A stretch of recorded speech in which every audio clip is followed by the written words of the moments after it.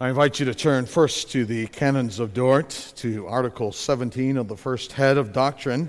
You'll find that on page 900 in the Trinity Psalter Hymnal, or 263 in the Book of Forms and Prayers. This article has to do with the salvation of deceased infants of believers. And I want to read the article to you.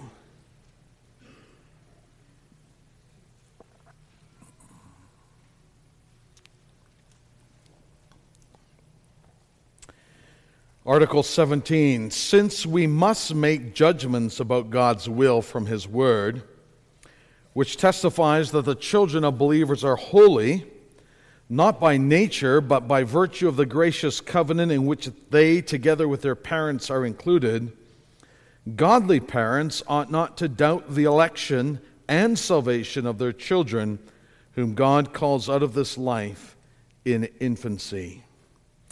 And then we want to turn to the Word of God, to the book of 2 Samuel chapter 12. You'll find that on page 335 in the Pew Bible. 2 Samuel 12. This follows the great sin of David in the matter of Uriah, one of his soldiers, and Nathan came and rebuked David, and then Nathan assures David that his sins are forgiven after David confessed his sins to the Lord. And David was also told that one of his sons, or his son, was going to die. And then we pick it up at the middle of verse 15. And the Lord afflicted the child that Uriah's wife bore to David, and he became sick. David therefore sought God on behalf of the child, and David fasted and went in and lay all night on the ground. And the elders of his house stood beside him to raise him from the ground, but he would not, nor did he eat food with them. On the seventh day the child died, and the servants of David were afraid to tell him that the child was dead, for they said, "Behold, while the child was yet alive, we spoke to him, and he did not listen to us. How then can we say to him, the child is dead? He may do himself some harm." But when David saw that his servants were whispering together, David understood that the child was dead. And David said to his servants, "Is the child dead?" They said, "He is dead." Then David arose from the earth and washed and anointed himself and changed his clothes, and he went into the house of the Lord and worshipped. He then went to his own house, and when he asked, they set food before him, and he ate. Then his servants said to him, "What is this that you have done? You fasted and wept for the child while he was alive, but when the child died, you arose and ate food." He said, "While the child was still alive, I fasted and wept, for I said, 'Who knows whether the Lord will be gracious to me, that the child may live?' But now he is dead. Why should I fast? Can I bring him back again? I shall go to him, but he will not return to me." Then David comforted his wife Bathsheba, and went into her and lay with her, and she bore a son, and he called his name Solomon. And the Lord loved him and sent a message by Nathan the prophet. So he called his name Jedediah, because of the Lord. The grass withers and the flower fades, but the word of our God will stand forever. I have, in the good providence of God, never officiated at the funeral of an infant. That, it seems to me, would be a very difficult call to fulfill. I have attended the funerals of infants, and I have seen the little casket carried by the father and then placed in the grave. But as difficult as it is to participate in the funeral of an infant, it is particularly a challenge if it is your own infant. If God in his wisdom calls one of your children as a baby out of this life and into the next, it takes great grace and fortitude and sustaining mercy of God to undergo such a trial. Thankfully, the infant mortality rate is a lot less than what it once was. I think about John Owen, the great English Puritan of the 1600s. He had 11 children and saw only one of the 11 live beyond infancy. What a trial and hardship that must have been for him.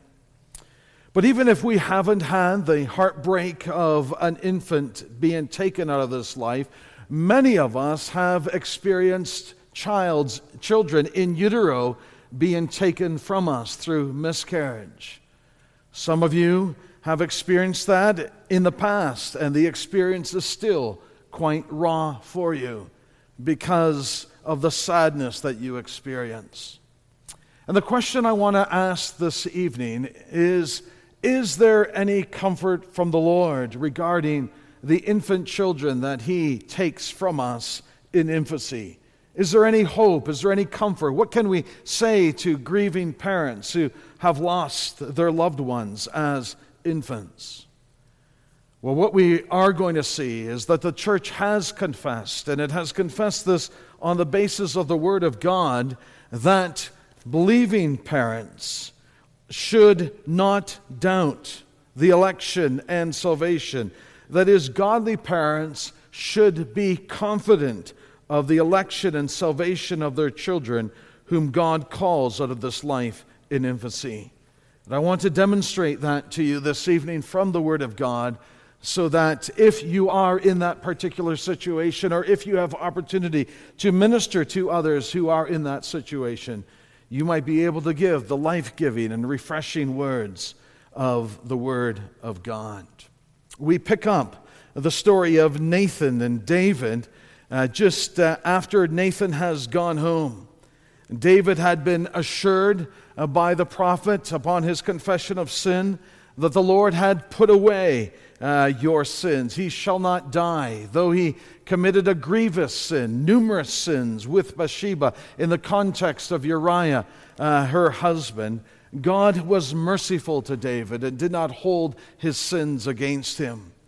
However, Nathan not only left with those words of good news in David's ears, he also told David the chilling reality that his son, with whom Bathsheba was now pregnant, his son was going to die. And after Nathan left, the Lord did afflict the son that Uriah's wife bore to David, and he became sick. And it was that situation that prompted such incredible extremes in David the king. While the child was sick and still alive, we read there in verse 16 that David sought God on behalf of the child. He fasted, he wept, he lay on the ground all night long. He refused to go to bed. He refused to eat, even though the elders of his house stood beside him and encouraged him. And then on the seventh day, the child died. And then the situation of David completely changed. If he was extreme in one way, when his son was alive but ill, he became extreme in the other way. In fact, David's behavior was so peculiar that his servants did not know what to do when the child finally died. They thought that David, in such distress while the child was alive, was going to lose it once he heard that the child was actually dead. They thought he might fly off in a rage, that he might do harm to others, or even that he might do harm to himself. And so they were so gingerly about this situation and didn't want to tell David the reality of the death of his son.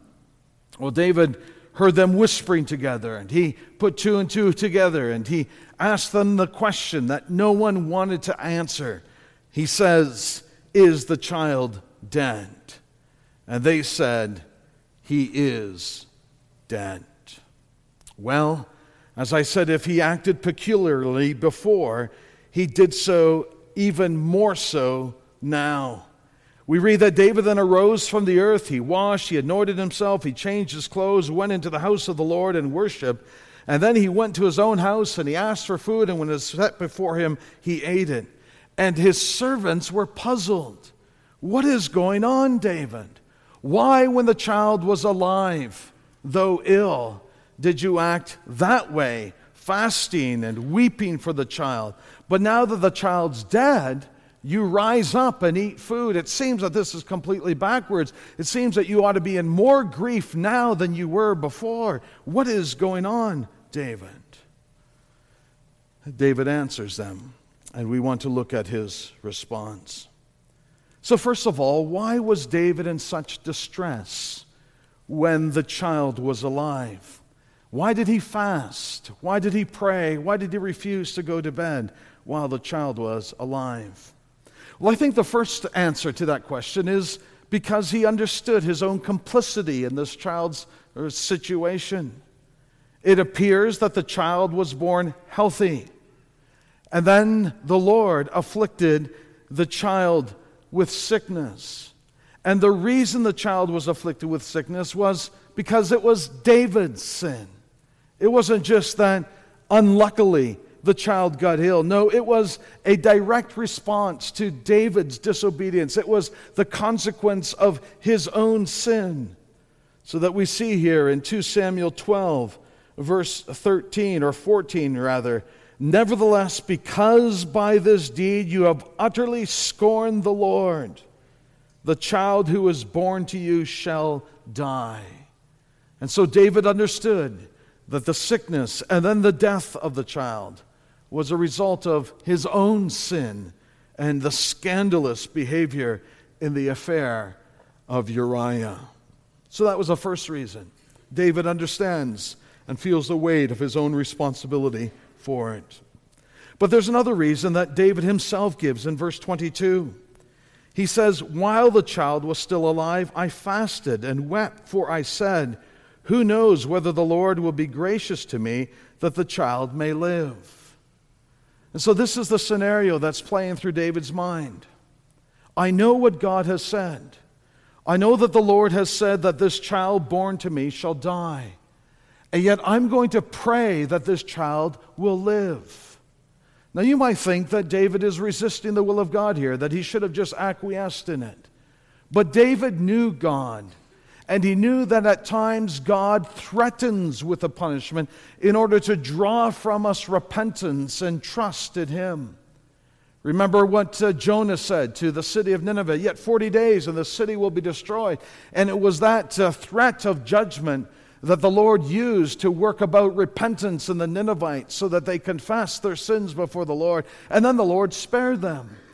The judgment was a threat in order to bring them blessing. And so David reasons that way. Who knows, he says. Perhaps the Lord has threatened my boy with death so that I might turn to him in faith and repentance, confessing my sins before him. So it was that. But not only that, David understood who his God was. He understood that God was gracious and kind and merciful, that God does not desire the death of the wicked. He knows that God was eager to bless, that mercy was his forte, that to bring judgment was, as Isaiah the prophet says, that was his strange work, his alien work. Or as the Puritans would say, that's the work of God's left hand, but the work of his right hand, what he loves to do is show mercy and kindness. And David had experienced that himself in this very situation. Though he had done dastardly deeds, though he had called for the judgment of God by his own wickedness, the Lord had put away his sin and he did not die. And he's thinking, if God is so kind to me in that he withholds the punishment that I deserve, well, perhaps he will be kind to my son and withhold from him the consequences that he experiences, though he doesn't deserve them himself. And so he prays, and he fasts, and he pleads with the Lord, and he weeps. He says, Lord, will you not have mercy upon my boy? So then, why this turnabout? Why does David turn off the taps of weeping and then turn on the shower taps to wash himself and change his clothes and to go to the temple to worship and then to have a feast within his household? Why the change? Well, again, I think there are a couple of answers to that question. The first is that David has submitted to the providence and wisdom of God. The matter is closed. As long as the child was still alive, it was possible that God would have mercy and withhold the hand of affliction from the child. But now God has spoken with finality. Just as he had said in verse 14, the child who is born to you shall die, David acquiesces in the judgment of God. You see, it's legitimate for us to argue with the Lord, to present our case before him. Remember how the Apostle Paul had this thorn in the flesh, whatever that was, and 3 times he pleaded that the Lord would remove it. But when the Lord finally said, Paul, my grace is sufficient for you, then he put off all pleading with it.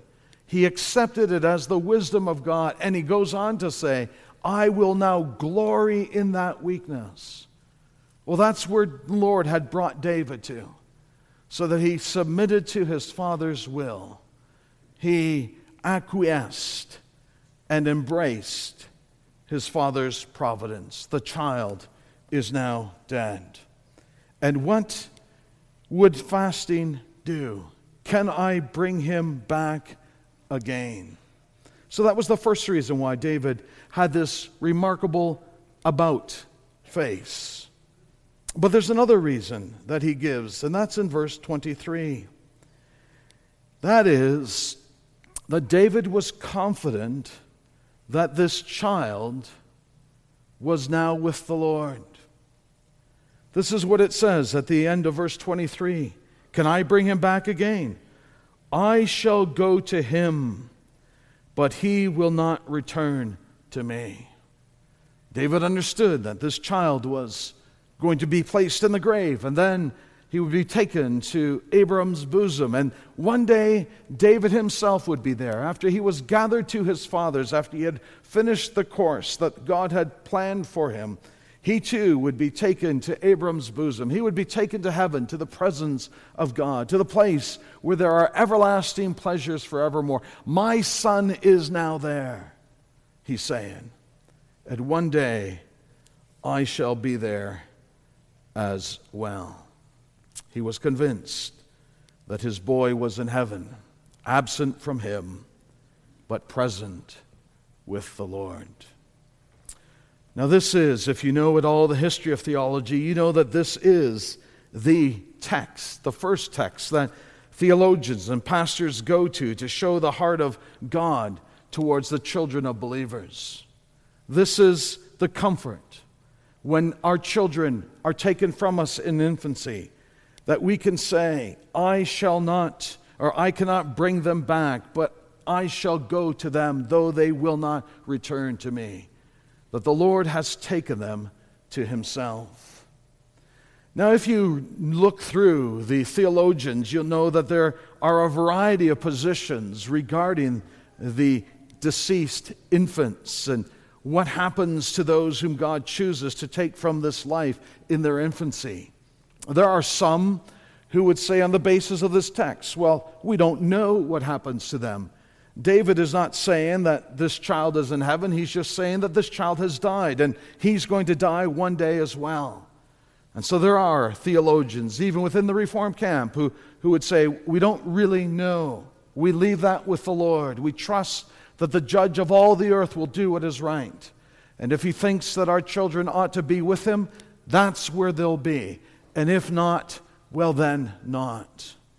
But then there are other theologians who would say that all children of unbelievers, children of believers, it doesn't really matter. All children who die as infants are in heaven. This was the position of the Baptist, the great Baptist, Charles Haddon Spurgeon in the 1800s.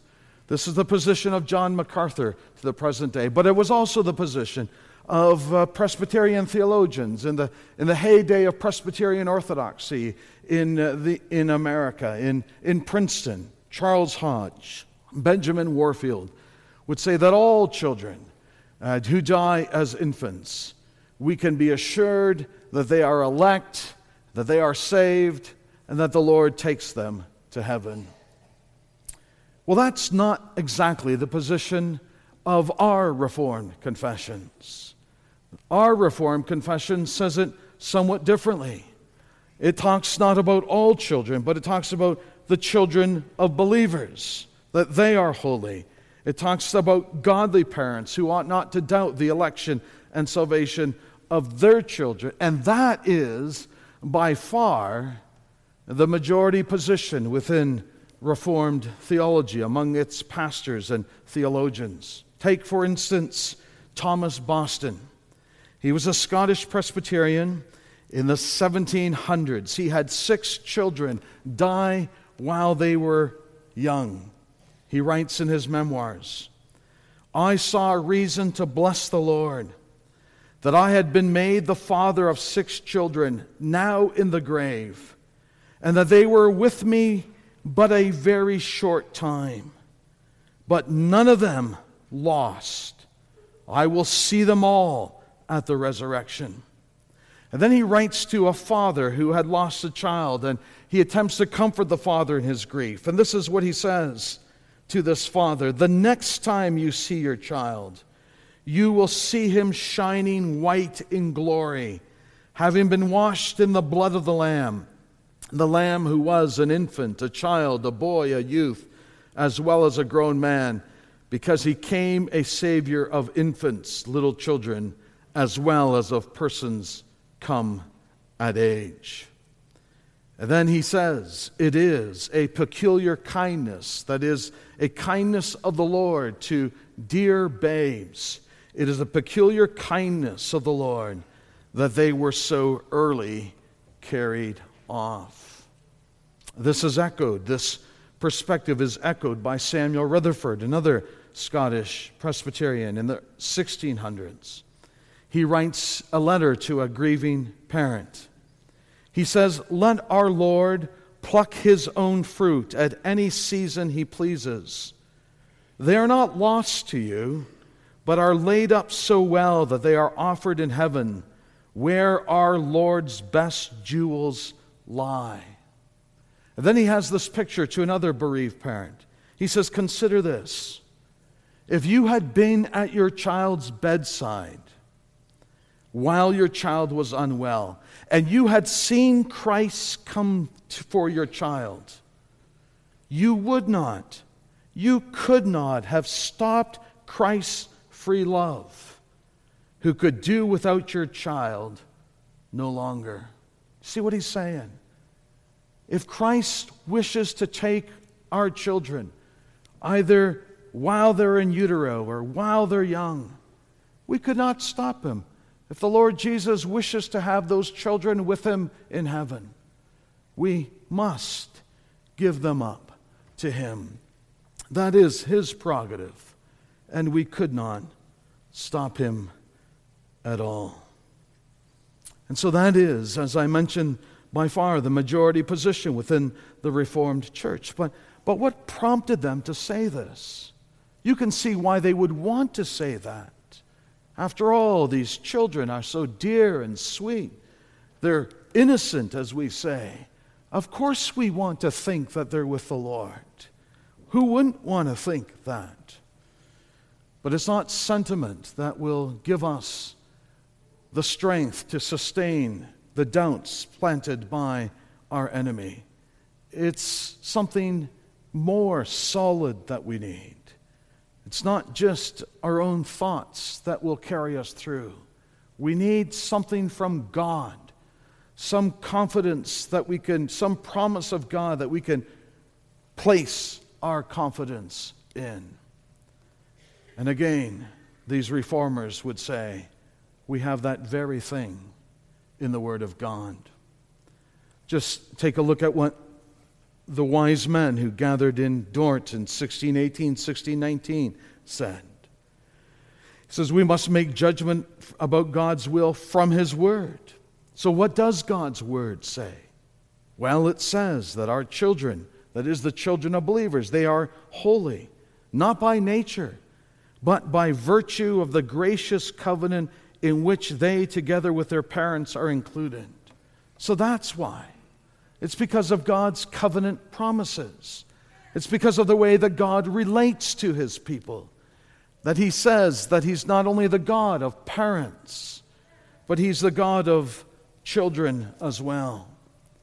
Remember what the Lord said to Abram in Genesis 17.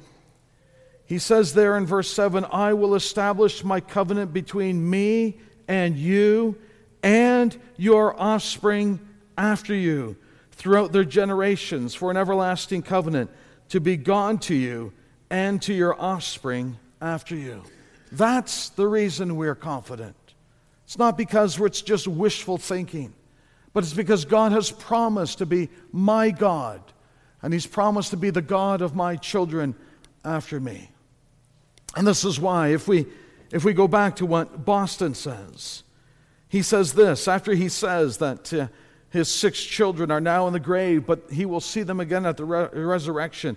He follows it up with these words, that clause in the covenant, and the God of your seed was sweet and full of sap. That is, that's what sustained him. That's what gave him courage. That's what calmed the anguish of his heart. That clause, I will be your God and the God of your offspring after you. And so he says to another parent that one of the reasons God takes our infants to Himself is to let us experience the sweetness of that phrase in particular. I will be your God and the God of your offspring. That's the confidence that these pastors had.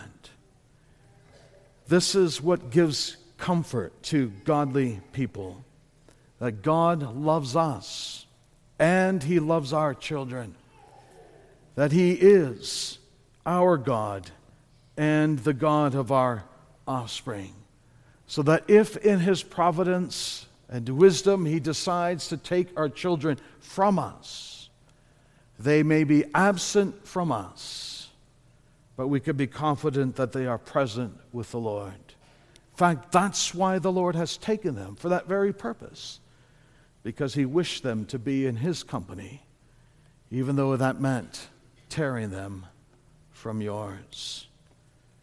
This is the confidence we can have. And we see that reiterated in the next episode in 2 Samuel 12. David comforts his wife. I'm sure he comforted her with the promises of God, that God had promised to be his God and the God of his children afterward.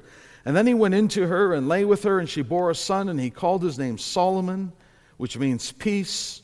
And the Lord loved him and sent a message by Nathan the prophet, so he called his name Jedediah, which means loved of the Lord. And that too gives us a perspective on how we ought to see our children. Solomon, of course, was the great promised son of David, the one who was going to build the temple of the Lord. David had been the man of war and had defeated all his enemies all around him, but Solomon was the man of peace, and Solomon was going to build the temple of the Lord. And the Lord was never going to take His love away from Solomon. That's why He calls him Jedediah, loved of the Lord. But I think we can think about that as well for our children. Whatever we might name our children, and few of us would name our children Jedediah, though I know someone who has.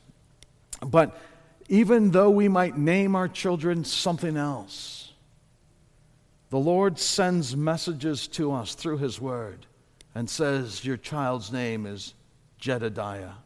I love your child. I love your son. I love your daughter. My love is from generation to generation to those who fear me. My righteousness is with children's children. God's love is a covenantal, a familial love, a generational love. He has affection for our children, not just for us, but for our children as well, precisely because they are our children. That's why he calls them holy in 1 Corinthians 7, not suggesting in any way that our children don't need the saving work of the Lord Jesus Christ, or that all of our children are automatically saved. Of course not. That would not be a proper understanding of any of God's promises. They're never unconditional guarantees that we can just presume upon. But they are promises of God. That's why the Lord Jesus took those children in his arms when the mothers brought them to him. And he embraced them, and he blessed them. And he said, of such, the kingdom of heaven belongs. It belongs to these and to adults who are like these, who in humility trust in me for every promised grace. That's the covenant promises of God for grieving, bereaved parents. But that's the promises of God for all of us who have been blessed with children. And we need to raise our children in that confidence by faith. And a faith which doesn't presume and say, well, my children are baptized, they're members of the church, so I don't need to do nothing. They'll be okay in the end anyway. No, not necessarily. There are many baptized children who have gone to hell with the waters of baptism upon their forehead because they would not believe in the Lord Jesus Christ. They would not trust him for their salvation. And in part as well, many times, because the parents were careless and refused to nurture their children in the nurture and admonition of the Lord. Well, let us not make that mistake. We say to the Lord, you have given us these children. They are yours before they are ours. And we will train our children by your grace that they might know their sin, that they might know the Savior, that they might trust in him, cling to your promises, and that they might live their lives in faithfulness to the God who has come to them at the headwaters of their lives and says, you're mine, I claim you. Now don't be foolish and turn from me. Don't be arrogant and reject me. I, as a shepherd, have placed my mark upon you. You can run if you will. You can reject my leadership if you wish. But know that judgment will then come upon you with severity. But if you trust me, if you listen to my voice, if you heed me, then I, the good shepherd, will lead you in paths of righteousness. And one day you will dwell in the house of the Lord forever. One of the great things to think about when you think about God's love for our children is to think how immense his love is. That he cares for us and he cares for our children too. And as we think about that, then our hearts are drawn all the more to this covenant God. And we love him all the more because he has first loved us and he has loved our children as well. May God comfort us with his grace and give us his assurance. Let us pray together. O Lord, our God and Father, we thank you for your word, for the way it reveals yourself to us as the God of us and the God of our seed after us. We pray that you'd give us grace as parents, that we would trust your promises and train our children in appropriate ways that are in line with what you have given to us in your word. And we pray, our God, for those who are grieving because of the loss of infants, either in utero or after birth or even stillborn. We pray that you would minister your kindness to them, that they would know that you are a far better parent than they could ever have been, and that their children, though absent from them, are present with the Lord Jesus. And that the Lord Jesus, who took children in his arms on earth, has even a greater capacity of love in his glorified humanity in heaven. And that he loves our children, that he cares for them, that he's tender-hearted towards them, and that he will keep them. We look forward to the day when faith will become sight, when we will see and rejoice with those who have gone before us as we stand before the throne and giving worship to you, the one who is on the throne, and the Lamb forever and ever. And we pray this in our Savior's name. Amen.